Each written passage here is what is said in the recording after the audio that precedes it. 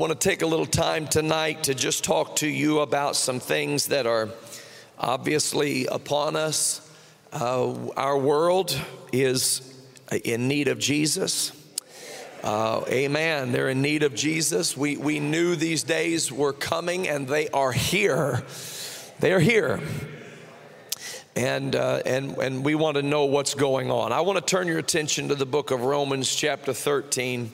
The book of Romans chapter 13, and we're going to read a verse of scripture tonight, Romans chapter 13 and verse 11.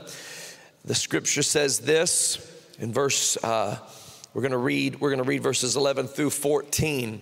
The word of the Lord says this, that knowing the time that now it is high time to awake out of sleep, for now is our salvation nearer than when we believed.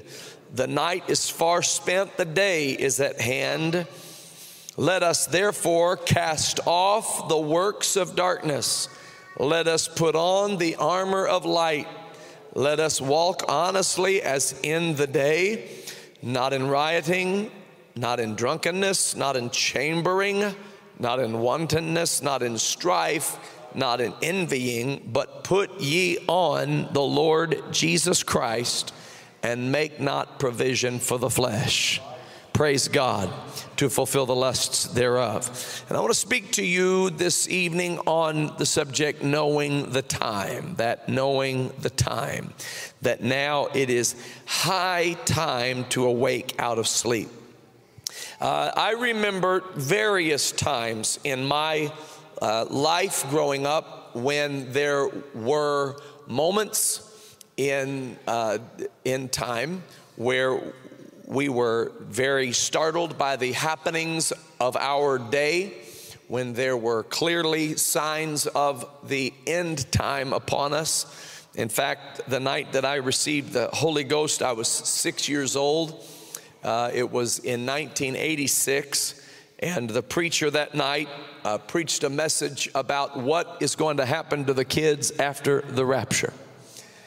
And I don't think I ever heard what he said was going to happen to the kids after the rapture. I just knew it wasn't going to happen to me. Praise God. Amen. And I got the Holy Ghost that night. Amen. My mother even told me earlier that day, she said, I believe you're going to get the Holy Ghost tonight.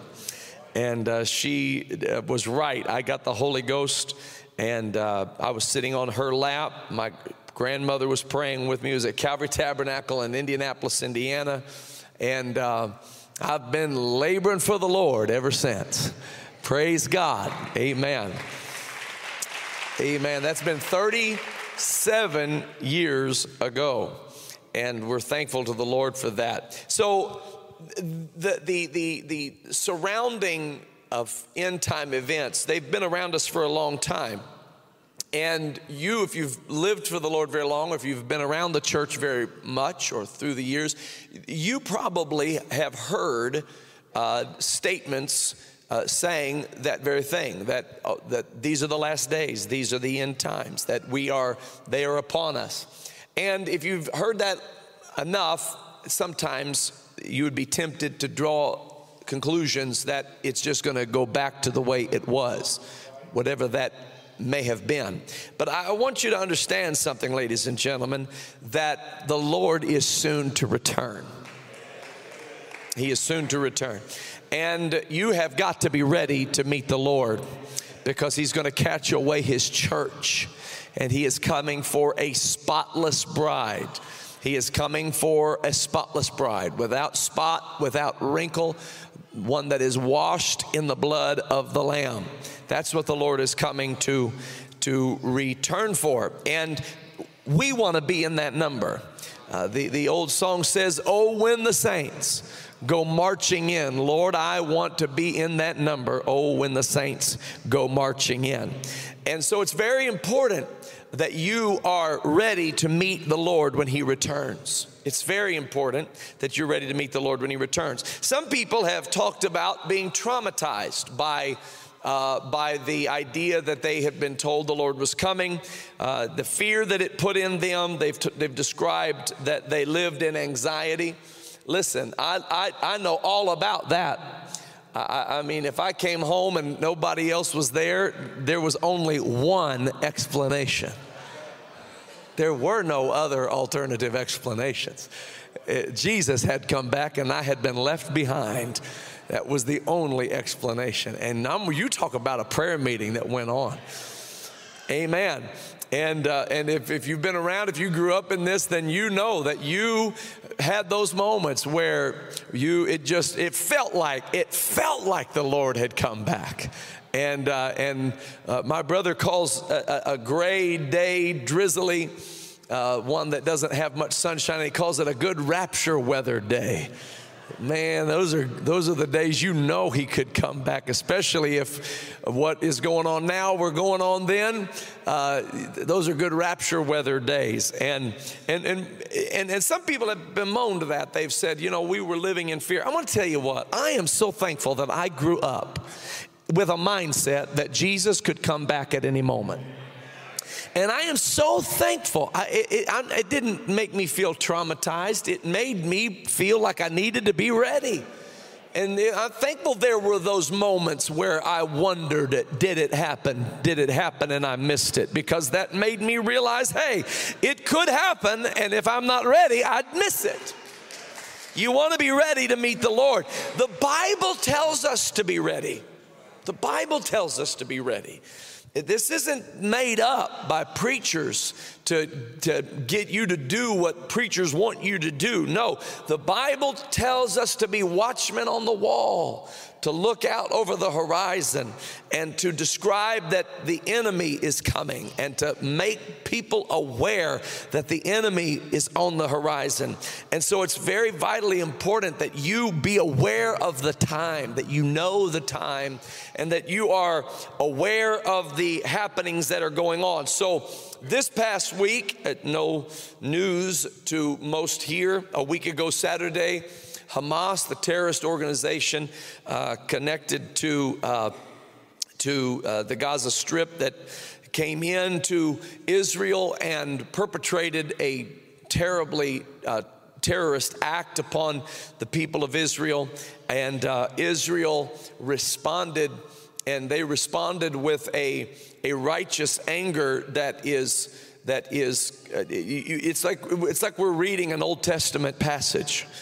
When we look at the battle between Hamas and the Israeli Defense Forces, it's like reading an Old Testament passage. They are not going to tolerate it anymore. It is getting ready to be put down, and their response to this, nobody's going to stop them from responding. I want you to understand that. Nobody, the U.S. isn't going to stop them from responding, and world pressure is not going to stop them from responding, and protests in the Middle East they're not going to stop them from responding. Israel is going to respond, and they are responding, and they're preparing ground forces. The seriousness of what is happening right now, I'm not trying to make you afraid. I'm trying to wake you up and make you realize the time has come. And this is a mercy moment that God has given you to let you understand that what we know is going to happen could very well happen right now. When Israel goes in, across the Middle East, there are eruptions of protest at U.S. embassies, and they are voicing their anger. They're vowing to jump in at a certain moment. Hezbollah vowing. Iran is talking about what they are planning to do. And you never know which countries could come in. In 1948, there were 7 Arab nations that flooded Israel when Israel became a state. And in 1967, the Six-Day War, in 1973, the Yom Kippur War, on and on. There have been wars, there have been skirmishes, but what we're seeing right now, we're seeing something that is developing that has not developed in recent years. And Israel going in as they are in response to this Hamas treachery is setting the stage for what the Bible says will happen. And if you're playing games with God, the games have to stop. If you're playing games with your walk with God, you've got to stop that. If you're holding unforgiveness in your heart, you got to get rid of that. If there's some sinful behavior or sinful nature that you're holding on to, you've got to put that down and under the blood of Jesus Christ. It's time to get right with God. That knowing the time, it is high time to wake out of sleep. Here's what the Bible tells us will happen. The Bible tells us that Jerusalem is going to be surrounded, that holy city is going to be surrounded. So when I read news stories of people in Greece who are from the Middle East, who are protesting in Greece saying, we're going to march to Jerusalem, I'm reading what the Bible says will happen. And the Bible teaches us that they're going to come from all over and they're going to surround the holy city. They're going to encompass the holy city, and that God is going to rise up in defense of the people of Israel. That's what the Bible tells us. Ezekiel chapter 38, I'm going to read to you some of the scriptures that help us to understand what is happening in the Middle East right now. Ezekiel 38 verse 1, the word of the Lord came unto me saying, Son of man, set thy face against Gog, the land of Magog, the chief prince of Meshech and Tubal, and prophesy against him, and say, Thus saith the Lord God, Behold, I am against thee, O Gog, the chief prince of Meshech and Tubal. Now, these princes of Gog and Magog and Meshech and Tubal, these are geographical references to nations and superpower or powers that are in the northern regions, and they are kings of the north. And the Lord is prophesying against them. Verse 4, he said, I will turn thee back. I will put hooks into thy jaws. I will bring thee forth and all thine army, horses and horsemen, all of them clothed with all sorts of armor, a great company with bucklers and shields, all of them handling swords. The Lord is saying that my judgment is coming upon Gog and Magog and Meshech and Tubal. These are references. Really, it's dealing with Russia and China, Moscow.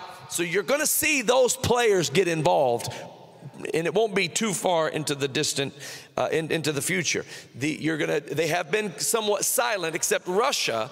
Just this week, just in the last couple of days, Russia made a statement. They've changed their policy, and they made anti-Israel statements just this week. And that's up to this point, they've been supportive of Israel. But just this week, Vladimir Putin has turned the table there and said that he is in opposition to what Israel is doing.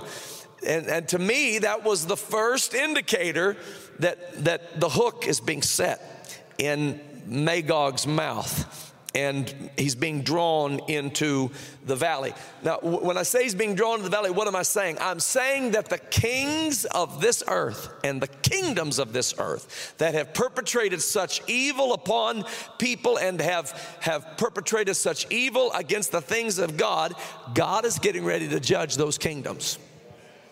That's what's, and the way that he's going to judge them is that he's going to draw them to the place where they are going to have a battle. They think it's going to be a battle with Israel. It's actually going to be a battle with him. And so verse 5 says, Persia, Ethiopia, Libya with them, all of them with shield and helmet. These are regions, these are ancient regions that cover the land territories that we're looking at today. Gomer and all his bands, the house of Togarmah of the north quarters and all his bands, and many people with thee. Be thou prepared, and prepare for thyself, thou and all thy company that are assembled unto thee, and be thou a guard unto them. After many days thou shalt be visited. In the latter years thou shalt come into the land that is brought back from the sword, and is gathered out of many people against the mountains of Israel, which have always been waste, but it is brought forth out of the nations, and they shall dwell safely, all of them. So this is a reference. This is a reference to the fact that there is a restoration of Israel to that land, and they're dwelling safely. Thou shalt ascend and come like a storm. Thou shalt be like a cloud to cover the land, thou and all thy bands and many people with thee. This is the ancient prophecy of Ezekiel to modern times. And he is telling these nations that they're going to come up like a storm. They're going to be drawn. The hook is going to be put in their jaw. They're going to be drawn into a battle with God. Thus saith the Lord, it shall come to pass that at the same time shall things come into thy mind, and thou shalt think an evil thought, and thou shalt say, I will go up to the land of unwalled villages. Unwalled villages. This is a reference to free nations.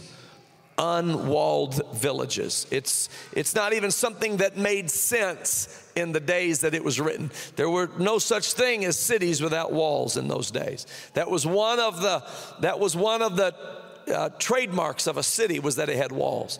But in modern times, we have something called freedom. America is a free nation. Israel is a free nation. And freedom is something that has spread through our world. But there's an evil thought that is creeping into the mind of these principalities that are present. And it is this, that I will go up to the land of unwalled villages. I will go to them that are at rest. I will go to them that dwell safely, all of them dwelling without walls and having neither bars nor gates. He is referring to a place that is safe and sound, a place that is free, and they're coming. I will go to take a spoil. I will go to take a prey, to turn thine hand upon the desolate places that are now inhabited, and upon the people that are gathered out of the nations. This really does have a lot of similarity to America as well. The place that are gathered out of the nations, and of course to Israel. Israel being a place that the people have been gathered out of the nations. They had been a part of the diaspora, and now they have been gathered to the holy city, to the holy nation. And so they're coming to the place where there are people gathered out of the nations, which have gotten cattle and goods that dwell in the midst of the land. Sheba, again, we're talking about a region here. It's the Middle East region. Sheba and Dedan and the merchants of Tarshish with all the young lions. Now the young lions, these are prophetic references. The lion, of course, prophetically speaking, we understand that Great Britain is characterized by the symbol of the lion, and the nations that came out of Great Britain, which would include America and Canada and Australia, and the nations that are aligned with the concept of freedom. The Bible says, they will say unto thee, are you come to take a spoil? The Bible is describing the alliances that will exist in the future, all the way back to Ezekiel chapter 38. The alliances that will exist in the future. And we're watching those alliances form right now. They're forming right now. So the young lions thereof shall say unto thee, art thou come to take a spoil? Hast thou gathered thy company to take a prey, to carry away silver and gold, to take away cattle and goods, to take a great spoil? Therefore, Ezekiel, son of man, Ezekiel, prophesy and say unto Gog, thus saith the Lord God, in that day, when my people of Israel dwelleth safely, shalt thou not know it? And thou shalt come from thy place out of the north parts. That's how we know these are northern regions. This is why you're going to see, that's why you're already seeing Lebanon get involved. The U.S. Embassy right now is surrounded in Beirut. We need to pray for the peace of this situation. Even though it's foretold in the scriptures what's going to happen, we are commissioned to pray for the peace of God. Amen. And so the scripture says that thou shalt come from thy place out of the north parts, thou and many people with thee, all of them riding upon horses, a great company, a mighty army. Thou shalt come up against my people of Israel as a cloud to cover the land. Israel is not concerned about that cloud. They expect it. They know exactly what could happen, and they expect They expect there to be a gathering of those enemies, and they're not afraid of it. They have a slogan, and the slogan is never again. And never again means that we will never be in a position where we experience anything like the Holocaust ever again. We will defend ourselves. And you got to understand, the nations surrounding Israel do not want Israel to exist. They do not want, they're on record as vowing the annihilation of Israel. So Israel is going to defend itself regardless. And the scripture tells us what's going to happen. You shall come from your place. You shall come from the north parts. Verse 16, you shall come up against my people of Israel as a cloud to cover the land. It shall be in the latter days, and I will bring thee against my land. I will bring thee against my land, that the heathen may know me when I shall be sanctified in thee, O Gog, before their eyes. Gog doesn't believe in God, and he's about to meet him. Thus saith the Lord God, art thou he of whom I have spoken in old time by my servants the prophets of Israel, which prophesied in those days many years that I would bring thee against them? And it shall come to pass at the same time, when Gog shall come against the land of Israel, saith the Lord God, that my fury shall come up in my face. For in my jealousy and in the fire of my wrath have I spoken. Surely in that day there shall be a great shaking in the land of Israel. What we're about to see, and it may be at this moment, we don't want to put dates on it. We do have precedent where it came right up to the precipice, and then it simmered for a while. Now that may happen again. We don't know. We don't know the day. We don't know the hour. But we know that it shall come to pass. But what we're going to see, and what could happen right now in the next however long, we're going to see the nations of the earth, the armies of the earth come against Israel and come against the young lions, and even Sheba and Dedan, which is really a reference to Saudi Arabia. This is why there's that unique alliance with Saudi Arabia and Israel and America. The Bible is foretelling those alliances way back in the days of Ezekiel. And those are the same alliances that exist right now. The Lord said they would exist, and here they do exist. And the nations of the earth, Gog and Magog, I've been trying to say for years, watch China, Russia, and Iran, because they are an alliance. The Bible says that they are an alliance. They are going to be connected, and they are going to come against Israel. And when they come against Israel, the Lord said, the fire of my fury is going to come up in my face. And I'm going to tell you that the modern world has never seen the fury of God. The modern world has never seen his jealousy. The modern world has never seen his wrath. But when he sees Israel surrounded by the armies of the earth, and they come in and like a cloud, like a storm, the fury of God is going to rise up in his face. And I'm going to tell you, ladies and gentlemen, this is what is about to happen. And I'm going to tell you that before that happens, the Spirit of the Lord is going to catch his church away. And the Lord God is going to return for his people. And you'd better be in that number. I'm telling you, the Lord could come back at any moment. The Lord could come back at any moment. Amen.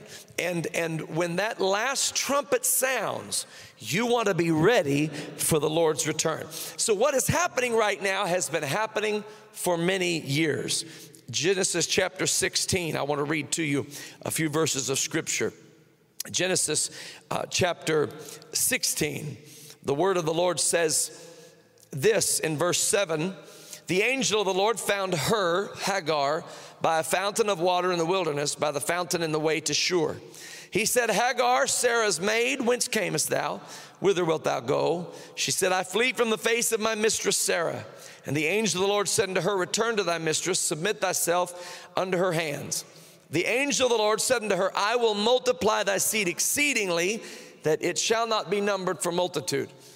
This is a communication between the Lord's messenger, the angel of the Lord, and Hagar. Hagar was the handmaid of Sarah, and when Sarah could not bring forth a child, she said to Abraham that he should have a child with Hagar.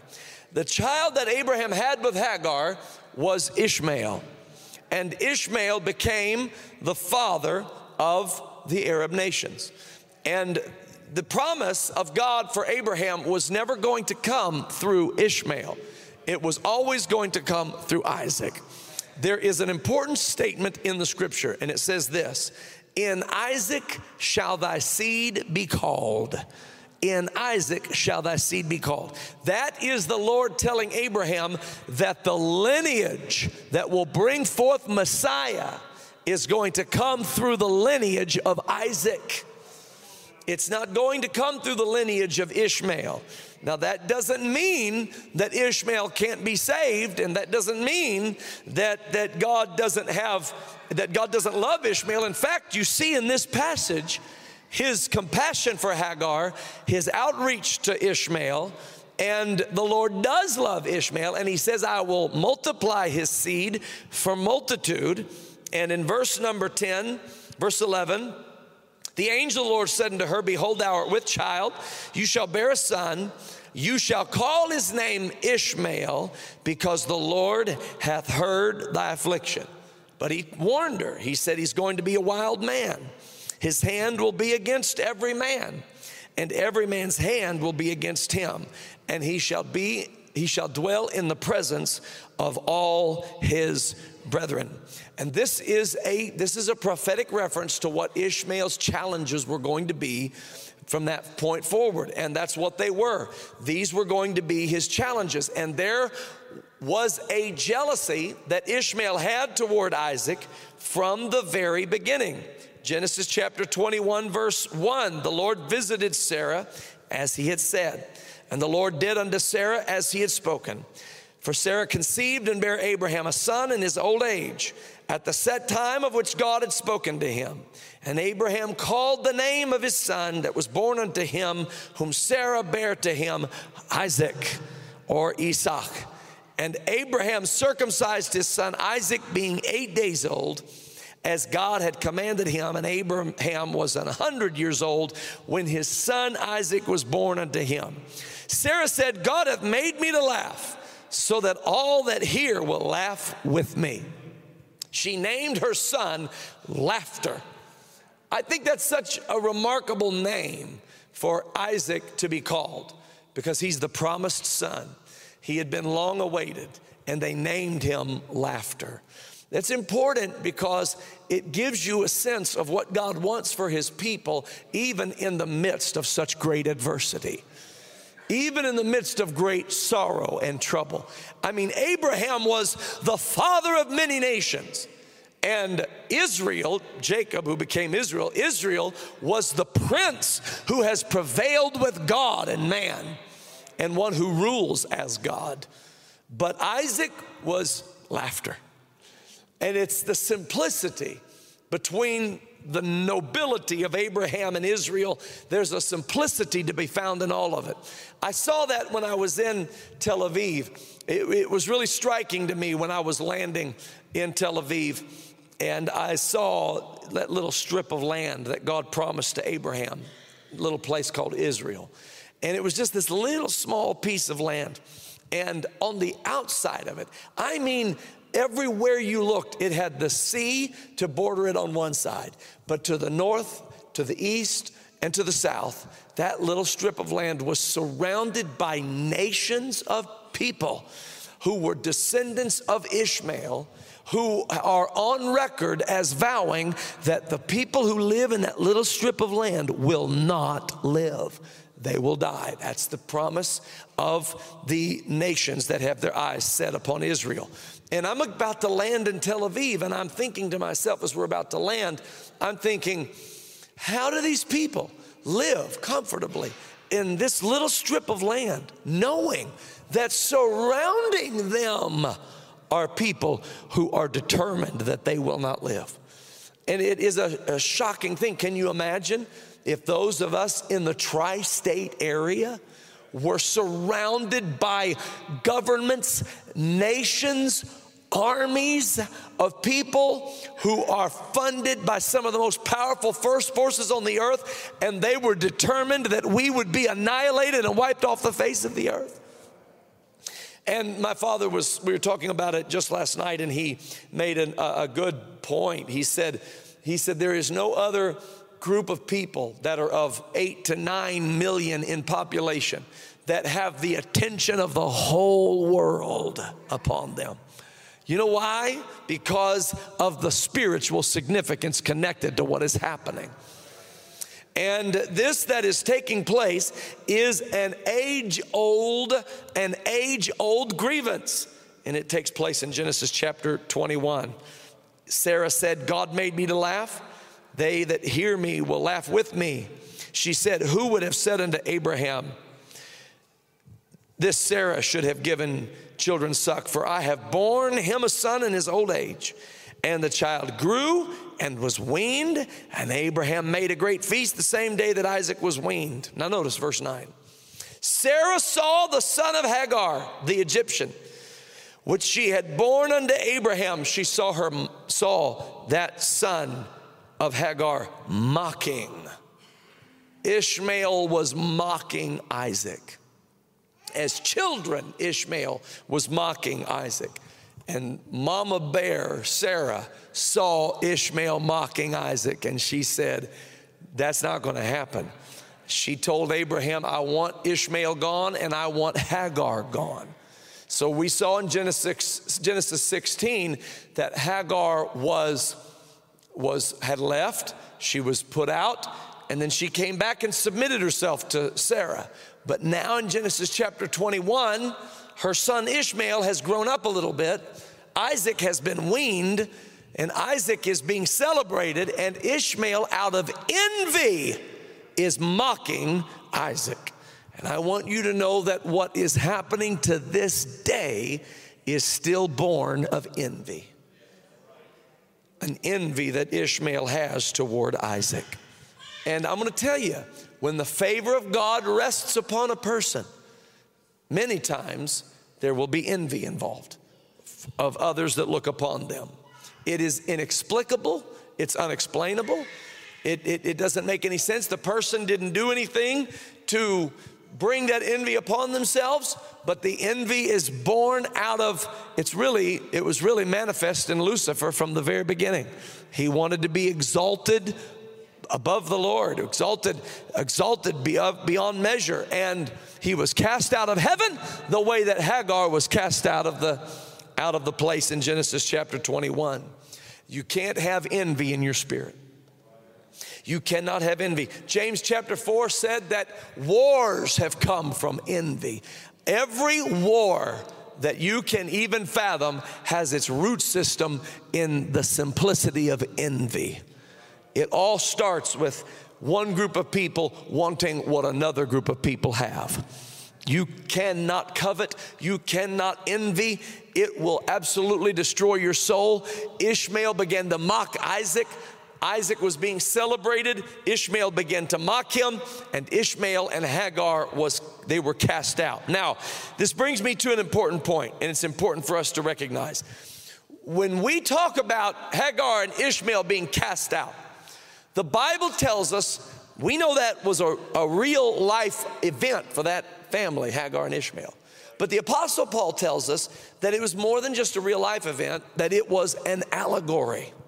It was an allegory to teach us how our life is supposed to live. So what we're witnessing right now in the natural over in Jerusalem, Israel, is even now an allegory of what is happening in the spiritual.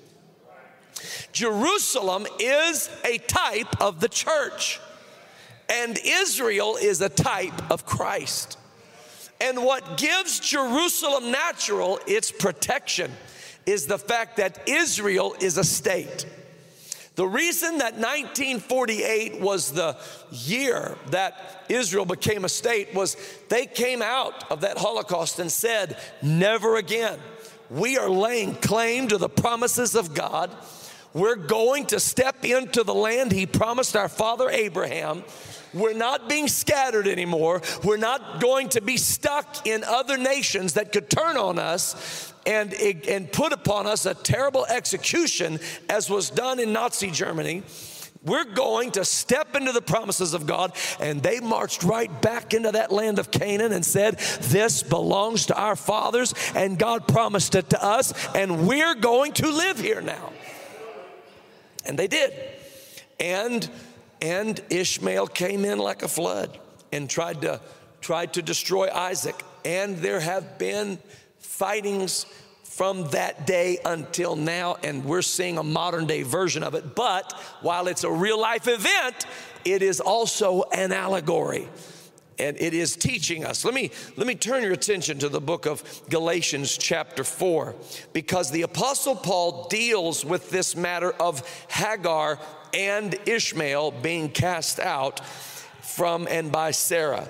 Galatians chapter 4. I want to read to you. We'll start at verse number 22. For it is written that Abraham had two sons, the one by a bondmaid, that's Hagar, the other by a free woman, that's Sarah. But he who was of the bondwoman, that's Ishmael, was born after the flesh. This was not what God had ordered or ordained. He was born after the flesh. He was born after the concoctions of Abraham and Sarah. But he of the free woman, Isaac of Sarah, was born by promise. This was Isaac being the promised seed. Verse 24, which things are an allegory, for these are the two covenants. The one from the Mount Sinai, which gendereth to bondage, which is Agar or Hagar. The one from Mount Sinai. Now, you've heard me teach before that God's perfect will was that man receive the law of the Lord emblazoned upon his heart. But because of man's stubbornness and hardness of heart, he resisted the will of God, and he ended up having to receive that law from Moses, and it became the law of Moses instead of the law of the Lord. It was the law of the Lord, but it was via Moses, and it convoluted what could have been something that was written in their hearts. So Paul is saying what happened on that Mount Sinai, God giving the law to Moses and Moses having to give it to the people because the people wouldn't receive it directly by promise, is exactly what happened with Hagar and Sarah. Abraham came up with a plan different than God's plan, and it produced Ishmael. He said, this Hagar, verse 25, is Mount Sinai in Arabia and answereth to Jerusalem. It is, because of its place in this whole story, it is accountable to Jerusalem. It answereth to Jerusalem, which now is and is in bondage with her children. Now he switches from the allegory and describes the spiritual connotation and says, but Jerusalem, which is above. Now he's not talking about Jerusalem on the earth anymore, the allegory. He's referring to the real Jerusalem, or the new Jerusalem, or the heavenly Jerusalem, which is above. And this Jerusalem is free, which is the mother of us all. For it is written, rejoice, thou barren that bearest not. Break forth and cry, thou that travailest not. For the desolate hath many more children than she which hath an husband. This is talking about Sarah with Abraham, how that Sarah was the one that had the promise but was not having any children.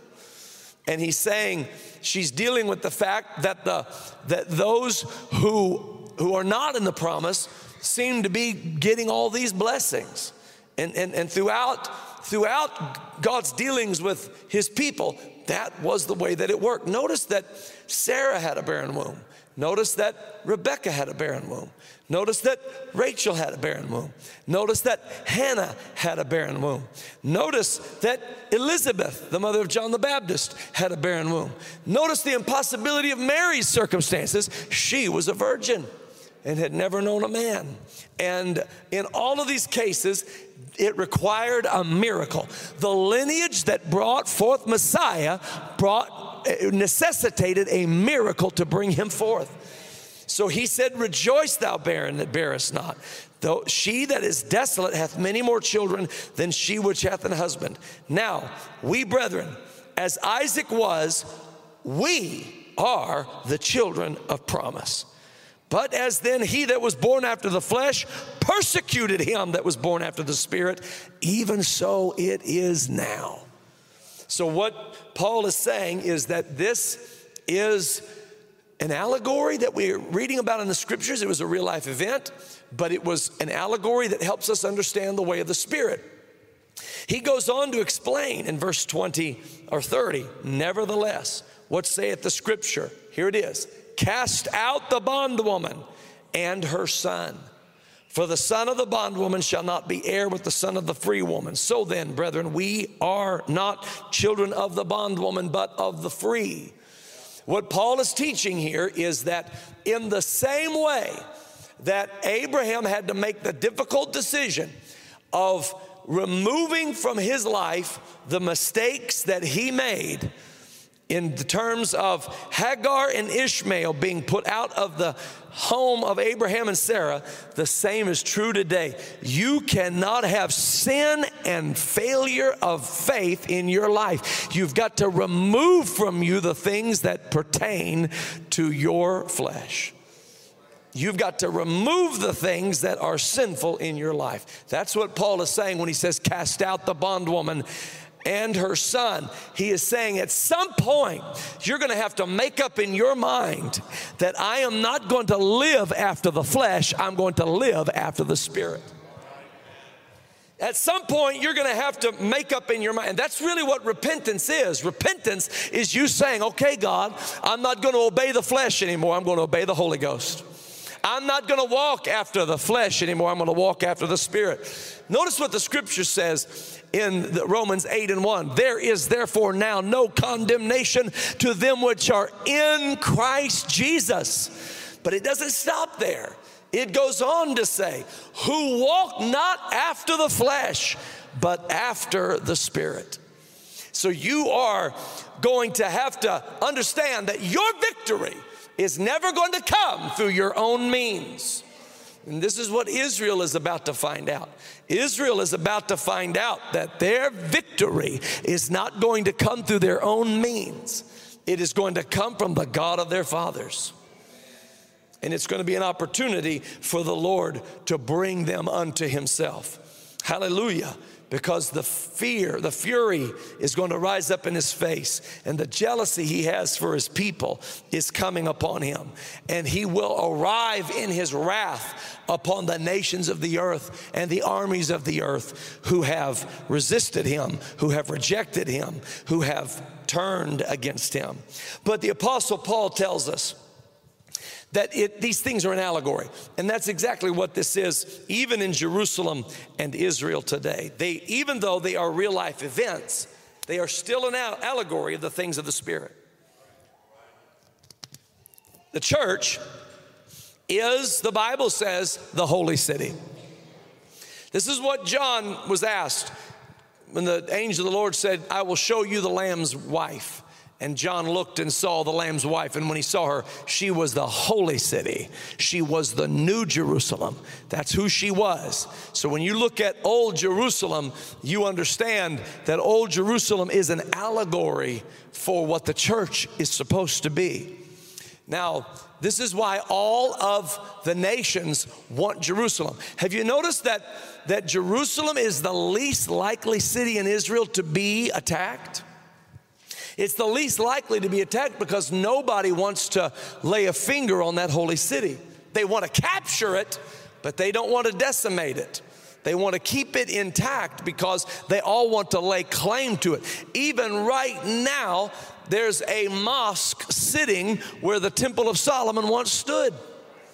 Because both Islam and Judaism are trying to lay claim to that sacred site, because they both want to lay claim to Jerusalem. Jerusalem means the teaching of peace. It is the city of peace. And every ideology of this world wants to lay claim to the idea that they have the answer for peace.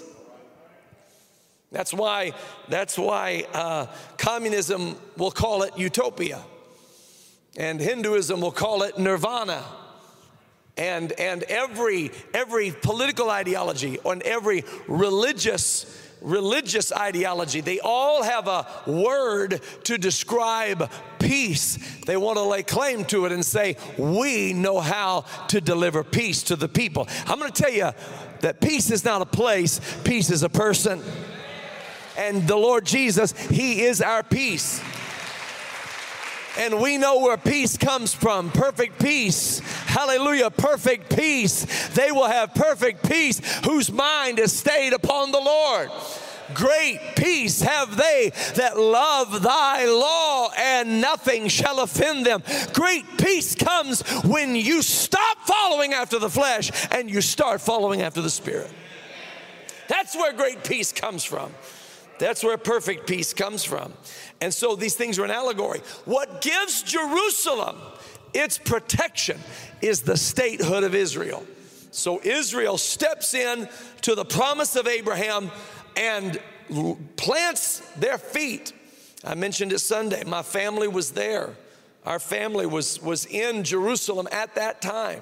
The Timothy Urshan line. They were missionaries to Jerusalem. They were Persian missionaries, so they actually could be targeted by both sides of the fight. And they were in Jerusalem, and they described stories of having to lay on the ground while bullets flew through their house and flew through the walls of their homes and shattered the windows of their house, because there was so much fighting going on as this land became the state of Israel. The state of Israel is necessary for the protection of Jerusalem. If Israel is not a state, Jerusalem is not protected. And the same is true of the church. The church is not protected if Jesus isn't Lord. Jesus Christ is Lord. Jesus Christ is Lord. Jesus Christ is Lord. Jesus Christ is Lord. And He's one Lord, and there's none beside Him. He alone is the Lord. There's none who is His equal. There is nobody who is superior to Him. He is the Father manifest in human flesh. He's the one who took our shame to the cross. He's the one who died the death of a transgressor, even though He was perfect in all of His ways. He's the one who was buried in a borrowed tomb, who rose up from the grave triumphant over death, hell, and the grave. He's the one who has all power in heaven and in earth. And He is the Lord of this church. He is the King of this kingdom. And that is what gives us our protection. Our protection doesn't come from the United States of America. Our protection does not come from the goodwill of people around us. Our protection doesn't even come from our ability to organize and put together a social construct and call it the church and meet together on weekly and frequent scheduling. That's not what gives us our protection. What gives us our protection is Jesus is Lord, and He'd better really be Lord, not just in word, but in reality. Hallelujah.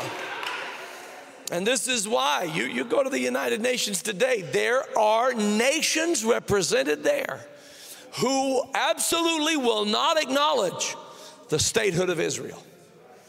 They will not do it. They will not acknowledge it as the state of Israel. They'll call that area Palestine instead of calling it Israel. Why? Because they know if it's legitimately a state, Jerusalem is protected. And they want Jerusalem. That's what they want. They want Jerusalem. They want that holy city. And I'm going to tell you, the enemy wants the church. He wants the church. He wants us to stop being the church. He wants us to stop being who we are. I'm going to tell you, ladies and gentlemen, we are the church. Do you know what that word is? The ecclesia. It means we are called out. Hallelujah. It means we are called out. You know what? I'll tell you how you know if you're in the church. If you've been called out of darkness and into his marvelous light. You hear what I'm telling you? If you're sitting on that seat coming to services, that does not mean you're in the church. You don't get into the church by just coming to the church. Here's how you get into his church. You come out from among them. And be ye separate, saith the Lord. That is repentance. You walk away. You walk away from the world. You walk away from sin. You walk away from ungodly behavior. You walk away from ungodly lifestyles. You walk away and you come out from among them. And you are born into this kingdom. You don't sign a membership card to get into this kingdom. You are born into this kingdom. You are born of water and you are born of spirit. Baptized in Jesus' name and filled with the Holy Ghost. That's how you're born into the church. That's what calls you out of darkness. Hallelujah. And into this marvelous light. Praise God. You can't keep dabbling in that ungodly lifestyle and think that you're a part of the church. No, to be a part of the church, you have to be the ecclesia, the called out ones. Hallelujah. Glory to God. Some people think that to be in the church means you're missing out on something. And I want you to understand, you aren't missing out. You've been called out. Hallelujah. What are you missing out on? What in the world are you missing out on? Why would you want to have anything to do with the stuff God pulled you out of? Do you know what the Bible said? He said if you go back to it, it's like when a dog returns to its vomit. It's like when a pig returns to wallowing in the mire. Don't go back to what God brought you out of. And let me say this, don't go back to what God delivered your fathers from. It's one of the great tragedies of the Bible when Israel would look around at other nations and think they were missing out on something. So they would start worshiping some heathen deity, some idol that had no power to heal or to save or to deliver. And they would start worshiping something that God delivered their fathers from. My God, have mercy. It's one of the great tragedies of the scripture, and it always brought the judgment of God upon God's people when they would do it. And I want you to know it'll bring the judgment of God upon God's people today. God has delivered us. He's delivered us from false doctrine. He's delivered us from heresy. He's delivered us from the lusts of the flesh, from the lusts of the eyes, from the pride of life. He's delivered us from the love of money. He's delivered us from envy and covetousness. He's delivered us from strife and vainglory. He's delivered us from the rudiments of this world. Let's don't go back. Let's go forward. Hallelujah. When the enemy comes in like a flood, we need to know that the Spirit of the Lord shall raise up a standard against the enemy. Israel, this isn't the time to retreat. Jerusalem, this isn't the time to retreat. This isn't the time to let the enemy terrorize you and your family. This isn't the time for the enemy to come in and you just sit back and let him do it. It's time to take up your battle stations. It's time to go to prayer. It's time to seek the face of God. It's time to cast out the bondwoman and her son.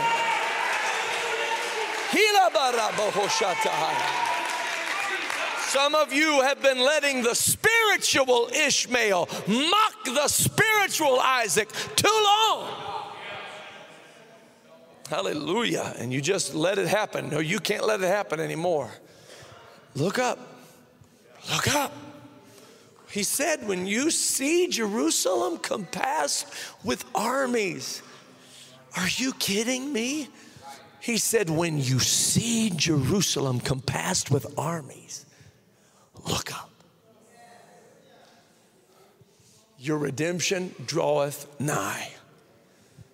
So look up. What does that mean? That means raise your spiritual level. Raise it. Look up. Set your affection on things above, not on things on the earth. You've been setting your affection, your feelings, your heart feelings on things on the earth. Raise them up and set your affection on things above. Look up. The elevation language of the scriptures. Lift up your heads, O ye gates, and be ye lifted up, ye everlasting doors, and the King of glory shall come in. Hallelujah. Hey, I'm going to tell you something. This is not the time to be scared. This is the time. You want me to tell you how not to be scared? You ready? Here's how you don't be scared. You look up. That's what you do. You look up. You get right with God. If you've got the bondwoman hanging around, kick that habit out of your life, kick that behavior out of your life, get serious about God, start coming to church, start praying, start being a blessing. It's time to have revival. It's not time to run away. It's time to have revival. It's time to worship God. It's time to welcome the King. My God. I said it is time to welcome the King. We have been living for this moment all the days of our life.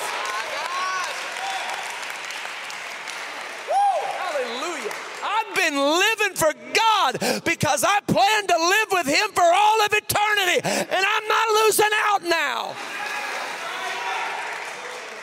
I'm not giving up now. I'm not turning around now. My God, have mercy. I'm not stopping now. Hallelujah, I'm looking up. The redemption of the Lord draweth nigh. Glory to God. I'm going to tell you something, ladies and gentlemen.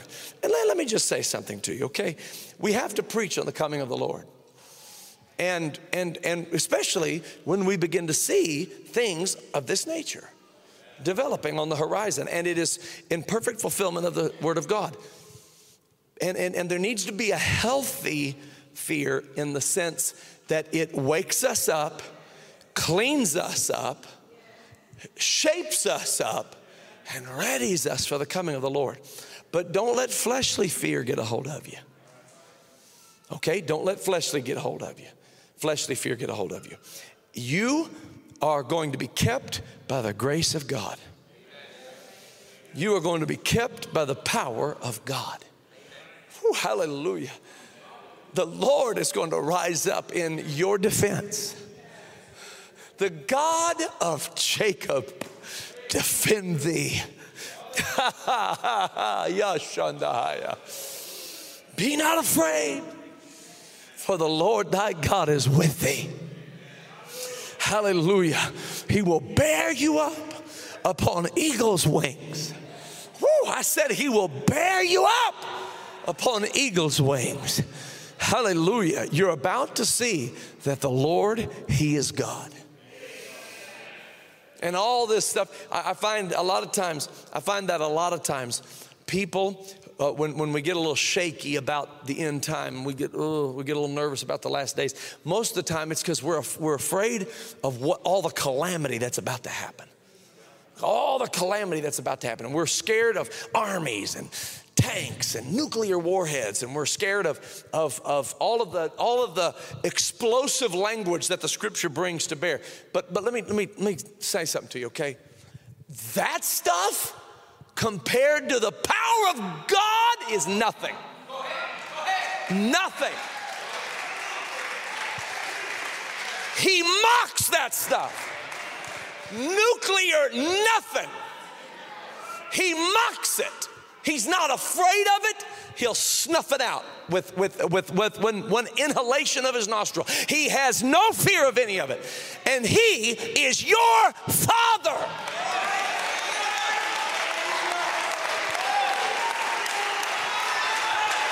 He's for you.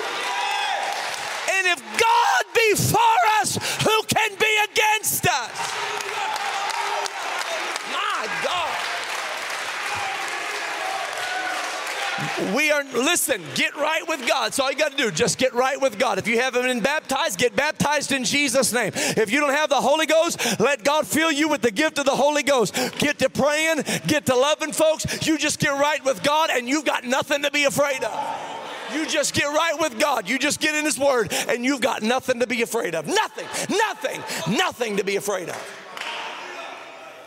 Now you say, I can't even, that doesn't make any sense to me. I know it doesn't. My great-grandfather, when he went back into Persia, and this is what he said. He said, I was ready to die as a martyr. He wasn't fatalistic. He wasn't crazy. He wasn't weird. He had a vision of God. And he realized, I'm not afraid of anything. There's nothing to be afraid of. I have got the Lord on my side. That's what David said. David wasn't joking, and he wasn't trying to emotionally manipulate us when he said, the Lord is my light and my salvation. Whom shall I fear? How do you think David would just walk up to a giant who was like a ninja warrior from his childhood? And David just walks up to him and said, I'm not afraid of you, and I'm not afraid of your abilities, and I'm not afraid of your strength and all those weapons you've got, because I come in the name of the Lord of the hosts of Israel. And I'm going to tell you, a spirit of David is on Israel right now. There's a spirit of David on Israel, and they don't care what the enemy says anymore. And they're not afraid of the enemy anymore. And I'm going to tell you, when you get a vision of God, it will zap the fear out of you. You don't have to try to wonder what it's like. Don't try to force it. You just get close to God. Because you can't imagine it in your flesh. You can't even imagine it. Could you imagine getting on a plane and going over into the middle of the Middle East right now and setting up a pulpit in the middle of one of those protests, opening to the New Testament? No, you can't imagine fearlessness until it gets on you. And it's going to get on you when you see God. That's what happened, and I'm coming to a close, but I feel the Holy Ghost. That's what happened when the Syrians surrounded Elisha's house. Some in here are like Gehazi. They looked out and saw the Syrian armies and said, oh, no, oh my goodness, Elisha, we're surrounded by the Syrians. And Elisha's rubbing his eyes and walking out, sipping on a cup of coffee, got a newspaper under one arm, and looks outside and looks at Gehazi, looks back outside and looks back at Gehazi, and he says, oh, you don't see it. You don't see it. That's what it is. He said, Lord, open his eyes. And boom, the whole mountain was filled with chariots of fire. And Elisha said, Gehazi, see, here's what you got. You got to see what the natural eye can't see. They that be with us are more than they that be with them. And we are not afraid. We are not afraid.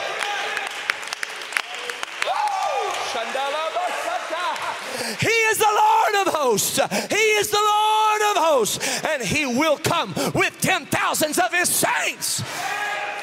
He will come with 10,000s of his saints. And there will be a sword going out of his mouth. And there's going to be a name on his vesture that nobody knows but him. We've got a revelation of the name of Jesus. But the name of Jesus is the name under heaven given among men whereby we must be saved. There's another name nobody knows but him. Woo! Shandaba. My God, you need to, I almost said buckle up. Don't buckle up. Get the seatbelt off and let's fly. Let's roll. Let's have revival. Let's pray. Let's see God do great things among his people. I want somebody who's ready to serve God with a reckless abandon. Somebody who's ready to reach the lost with a passion like never before. Come on, somebody stand with me right now. Lift up your hands, lift up your voice. I feel some direction from the Holy Ghost. Here's what I want you to pray. Here's what I want you to pray. I want you to be afraid of what's going on. Here's what I want you to pray. I want you to pray it every day, and I want you to get in the book. Open up the book and open up your heart and pray these prayers. Say, Lord, let me see you in all of this. Let me see you in all of this. I want to see you. I want to see your name. I want to see your glory. I want to see your power. I want to see your armies. I want to see your right hand at work. I want to see the sword of the Lord. Comfort me, Lord, with your mighty hand. David wasn't being hyperbolic when he said, when I walk through the valley of the shadow of death, I will fear no evil. You are with me. Woo! Your rod and your staff, they comfort me. Listen to what he said. And this is Israel. He's talking, and it's him, and it's Israel, and it's the church. He said, you prepare a table before me in the presence of mine enemies. I got bombs going off. I got flares flashing. I've got enemies coming in like a flood. And I got a big napkin tucked into my shirt and a knife and a fork. And the Lord has prepared a table before me. I'm at peace, even in the midst of my enemies. That's where God wants to take you. Be vigilant. Be sober. Hallelujah. Be vigilant. Be sober. But don't be afraid.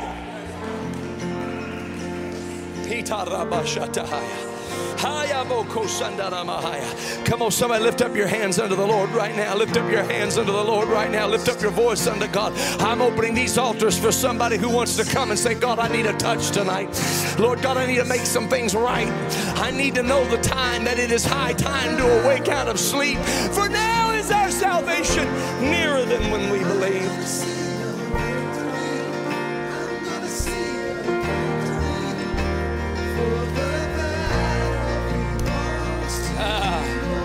Hallelujah. I'm going to see a victory. I'm going to see a victory. Come on, that's it, that's it, that's it, that's it. Come on, that's it. Let something get a hold of you tonight. Let something get a hold of you tonight. In the name of Jesus, that's it. Let something get a hold of you tonight. I'm going to see a victory. I'm going to see a victory. The battle belongs to the Lord. I'm going to see. Yes, Lord. Yes, Lord. I'm going to see a victory.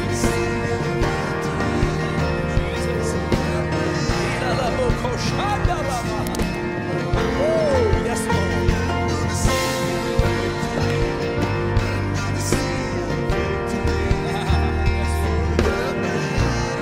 Yes, Lord. Oh, I'm gonna see. I'm gonna see. I'm gonna see. Yes.